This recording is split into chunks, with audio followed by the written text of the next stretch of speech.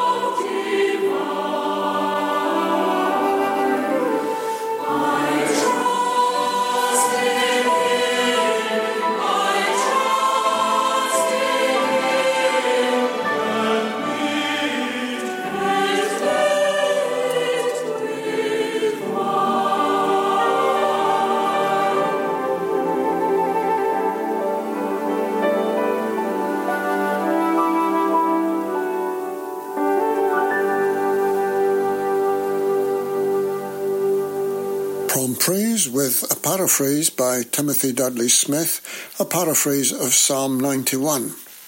But now let's hear more from Giles Fraser. That line I used at the top of the programme about the blank page between the Old Testament and the New Testament, you actually quote, it's from Disraeli. Yeah. Do you think, what did you find on that blank page? Is there something there that you hadn't expected to find? Well, the blankness is the emptiness of me between, as it were, caught between a sense of Judaism and Christianity. And do you have to choose? Well, I suppose is my question, or can you remain in that place? So I feel that there are divisions in terms of my wife is Jewish, Israeli, my children are Jews. So I live with this tension all the time. And I don't think there's an easy way of resolving it. And I don't even want to resolve it in some cheap and easy way. But the one thing I would say that I discovered in my book is that there's not as much new in the New Testament as people think, which is that the New Testament is so much a continuation of the Hebrew Scriptures, using the language of the Hebrew Scriptures, and I think it's terribly important that we recover the Jewishness of Jesus and the Jewishness of the ideas that are there in what we call the New Testament, even though that language of old and new is itself problematic. Now, you acknowledge that taking the best from both is difficult. You write this at one point: the genius of Christianity is its concern for all peoples of the world. The genius of rabbinic Judaism is the ability to leave other people alone. And you extrapolate in a very interesting way from it. You say this: the genius of Christianity is its capacity for multiculturalism. The great danger is Christianity's desire for it. Why is a desire for multiculturalism a danger? Well, this returns back to this. This is an idea from Daniel Boyarin, who's a great rabbinic teacher at the moment, and his distinction between Christianity and Judaism is that Judaism has a particular emphasis rooted in place, in people, and that Christianity universalizes through St. Paul. Now, there is a problem with universalizing, not unlike, actually, the debates we've been having recently about the Enlightenment, actually, which is if you say this is for everybody, that can cooperate with a sense of imperialism.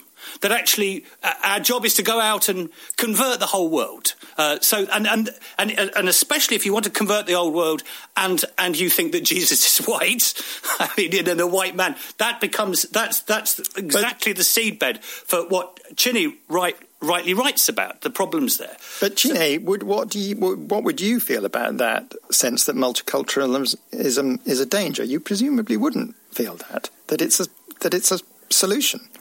I do think it's a solution, but I think it has to be authentic. And I think part of the problem is in places where we try multiculturalism, but really what is still dominant is whiteness and often patriarchy. And that's where it gets confused. I'm really interested in Giles's book because of that idea of recapturing Jesus's Jewishness, and how much, Giles, do you see that kind of separation as racism and anti-Jewishness?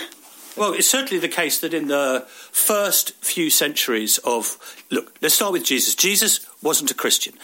He hadn't heard the word. His followers are Jews. And within 300 or so years, the Jewish Christian experience, or the Jews who follow Jesus, are almost completely written out of the script of Christianity. It becomes something of the Roman Empire.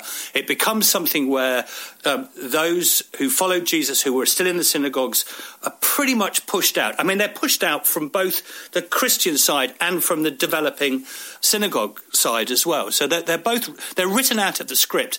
But there's some evidence that for quite a long time, I mean, even perhaps until the 10th century, there are Jesus followers who are Jews who repudiate this sort of empire. They have very scurrilous things to say about the Emperor Constantine. They feel very, very persecuted. But there's a case to say that this sort of very early Christianity, before it got muddled up with empire, is really a sort of, and I use this word cautiously, but there is something authentic about this original sort of Christianity, which was very sort of specifically rooted in place. And Giles Fraser was interviewed there by Tom Sutcliffe. The big difference between Jews and Christians is that in general, Jews do not believe that Jesus was the promised Messiah, but Christians do. However, there is a small minority of Jews who do believe that, and singer Helen Shapiro is one of them. Here she is with a medley under the title, It Is Good. Among the songs are, I Love the Lord 'Cause He Hears My Voice, You Shall Go Out With Joy, and When the Spirit of the Lord Is Within My Heart. Helen Shapiro. It is good to praise the Lord and make music to your name, O God Most High, to proclaim your love and faithfulness all the day and through the night. La la la.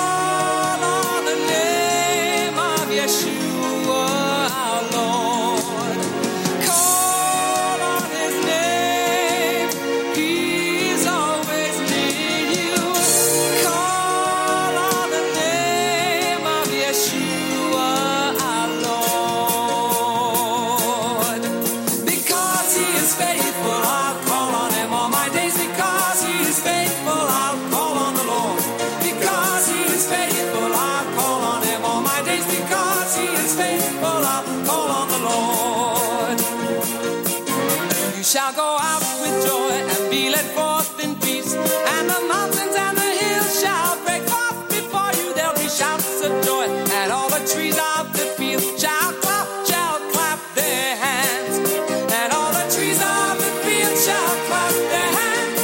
Trees of the field shall clap their hands. Trees of the field shall clap their hands as you go out with joy. You shall go out with joy and be led forth in peace, and the mountains and the hills shall break forth before you. There'll be shouts of joy, and all the trees of the field shall clap their hands, and all the trees of the field shall clap their hands. Trees of the field shall clap their hands. Trees of the field shall clap their hands as you go out with joy. When the Spirit of the Lord is within my heart, I will sing as David sang. When the Spirit of the Lord is within my heart, I will sing as David sang. I will sing, I will sing, I will sing as David sang. I will sing, I will sing, I will sing as David sang. When the Spirit of the Lord is within my heart, I will dance as David danced. When the Spirit of the Lord is within my heart, I will dance as David danced. I will dance, I will dance, I will dance as David danced. I will dance, I will dance, I will dance as David danced.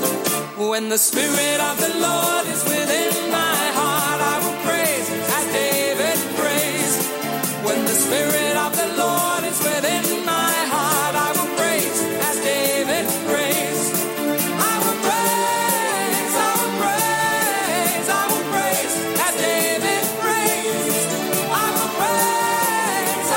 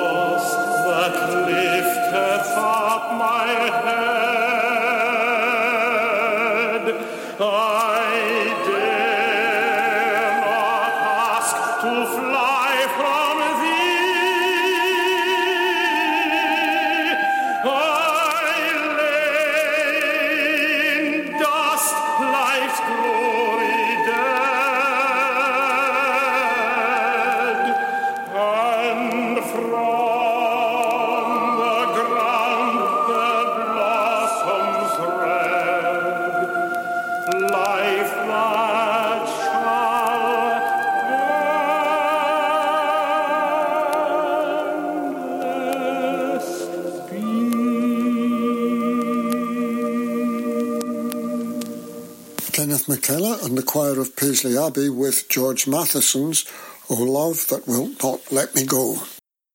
Malcolm Guite has written a series of meditations based on the Psalms.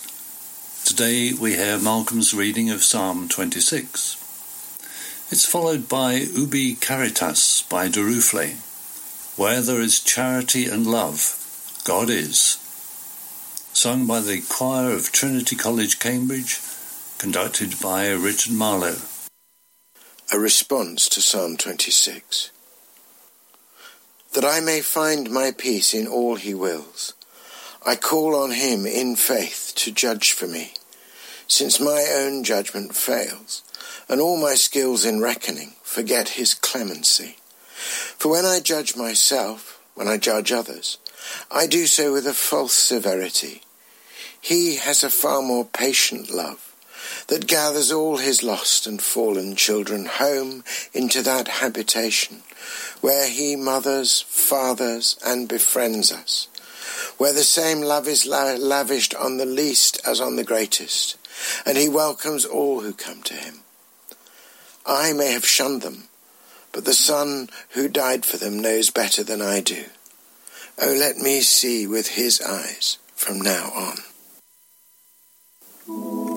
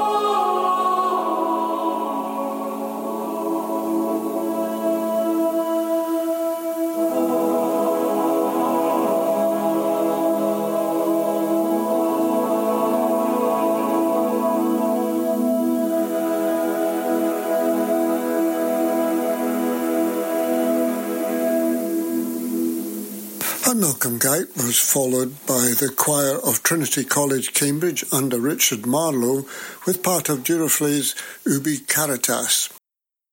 Elaine Brown is an author and a member of Pitlochry Baptist Church. Elaine has produced a series of talks for us on hymns which mean a lot to her. Today she thinks about the significance of Graham Kendrick's song, All I Once Held Dear. On lockdown Sundays, and sometimes during the week too, hymns and songs have come to my mind, and then I've recalled the story of the hymn perhaps, or a personal link with it. This has been a valued part of my faith journey over these months, so I thought I'd share some of these songs and hymns with you. Today I've chosen Graham Kendrick's expressive song, All I Once Held Dear. Let me tell you the background to my choice.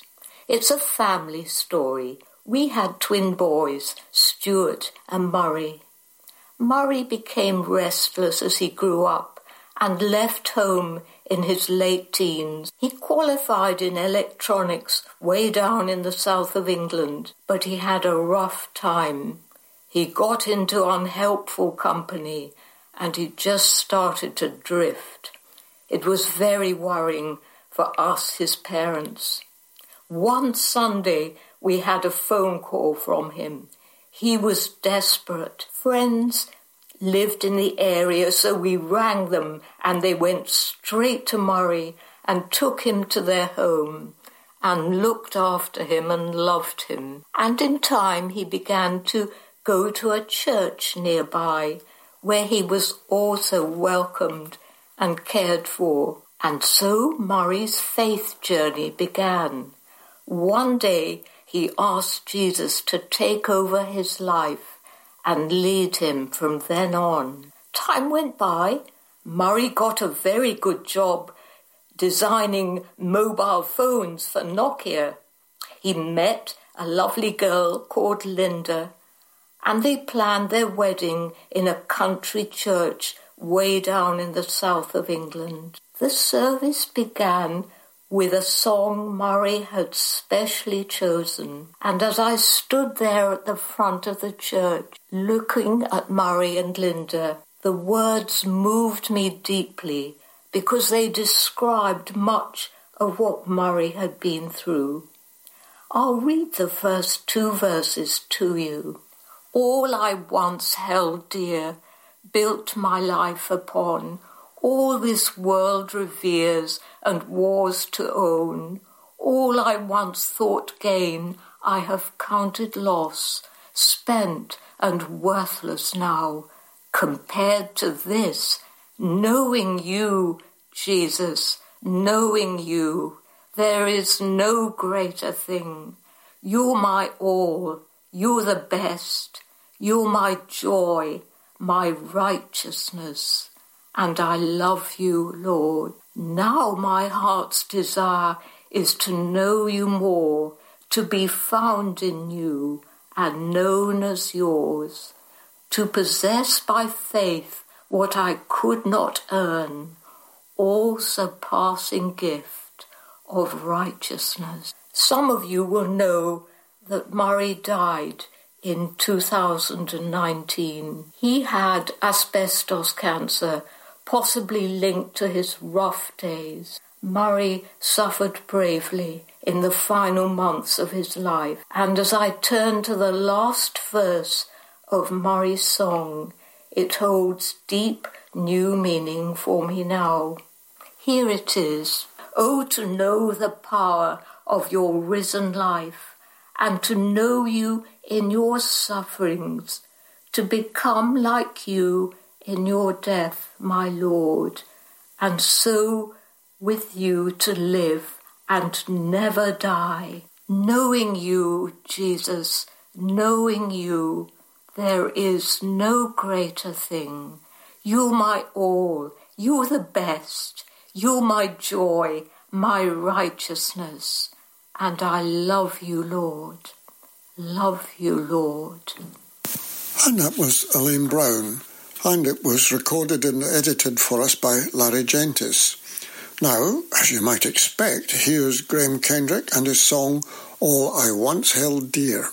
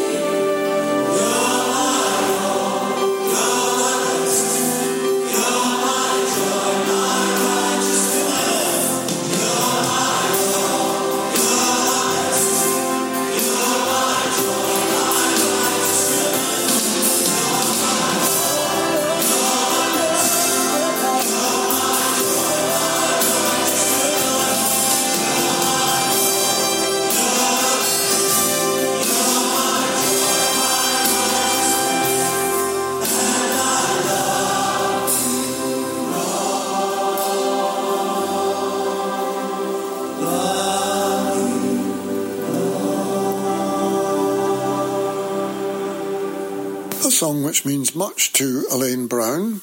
Graham Kendrick and All I Once Held Dear. Larry Gentis has produced a series of talks where he imagines himself to be a Bible character. Today he's Caleb, who was sent to spy out the Promised Land and brought back a positive report. My name is Caleb and I'm from the tribe of Issachar. I'll start with a question. If God is for us, who can be against us? We were promised the land of Canaan by our God when he freed us from Egypt, so here's my story. You see, the God who created us, well, he fights for us. We were only able to leave Egypt because he fought to free us from Egypt. I've seen him with my own eyes put a wall of fire by night and a cloud by day to keep their army away from us. Then he separated a 30-kilometer stretch of ocean, making a path of dry land for us to walk over to the other side. And when the Egyptian army pursued us, God closed the waters on them, drowning the lot of them. There's much more to tell, but time fails me. When you have God himself fighting for you, where's the problem? Now, normally when you go on a spying mission, it's a question of assessing the enemy's power to see what military and civilian resistance there's likely to be. I said normally because these times are anything but normal. In preparing to take the land, Moses ordered 12 of us to go and spy it out. His orders were clear and precise. Go to the Negev, then walk up the hill country. See what the land is like. Are the people strong or weak? Are they few or many? Is the land good or bad? And how are the cities? Are they open camps or fortified? Is the land lean or fat, with trees in it or not? And lastly, please get some of the fruit of the land and bring it back with you. When we returned, 10 of the 12 spies gave a bad report to Moses. Well, we went into the land where you sent us, and it certainly does flow with milk and honey, and this is its fruit. Nevertheless, the people who live in the land are strong, and the cities are fortified and very large. Moreover, we saw the descendants of Anak there. Amalek is living in the land of Negev, and the Hittites and the Jebusites and the Amorites are living in the hill country. The Canaanites are living by the sea and by the side of the Jordan. I couldn't believe my ears. It was as if they only saw the challenges and completely neglected the fact that our God was fighting for us. I mean, did they just expect to dance into the land, jovially announce to the inhabitants that, well, we were taking over, and they just smile and start moving things into wagons and go into exile? To say I was angry with them does not quite express it. So I quieted the crowd and said, we should by all means go up and take possession of it, for we will surely overcome it. But just as quickly as I'd finished, they answered, We're not able to go up against the people, for they're too strong for us. The land through which we have gone, in spying it out, is a land that devours its inhabitants, and all the people whom we saw in it are men of great size. There also we saw the Nephilim. You know, the sons of Anak, they're part of the Nephilim. And we became like grasshoppers in our own sight. And so we were in their sight. Yeah, I suppose someone becomes how they see themselves. The people listening were persuaded by them, forgetting the power the Lord had shown in getting us this far in the first place. They were even going to stone Joshua and me. At that moment, God showed up. Suddenly, the brightest light you could imagine appeared in the tent of meeting. He said to all the congregation, all the earth will be filled with my glory. Surely all the men who have seen my glory and my signs which I performed in Egypt and in the wilderness, yet will put me to the test these 10 times and have not listened to my voice. They shall by no means see the land which I swore to their fathers, nor shall any of those who spurned me see it.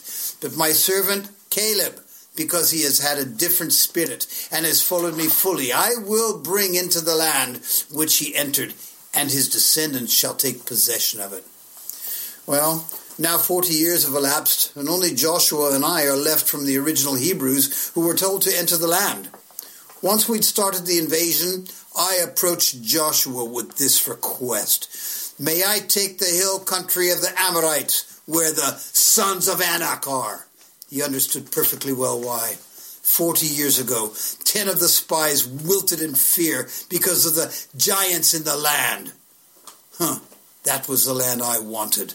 Joshua, like myself, understood that if God is for us, no one can stand against us. Wouldn't you like to have God fighting in your corner? Well, all you have to do is ask and believe. This comes from Numbers chapters 13 and 14. And we'll leave you with an instrumental this time as Chris Barber and his jazz band play He's Got the Whole World in His Hands.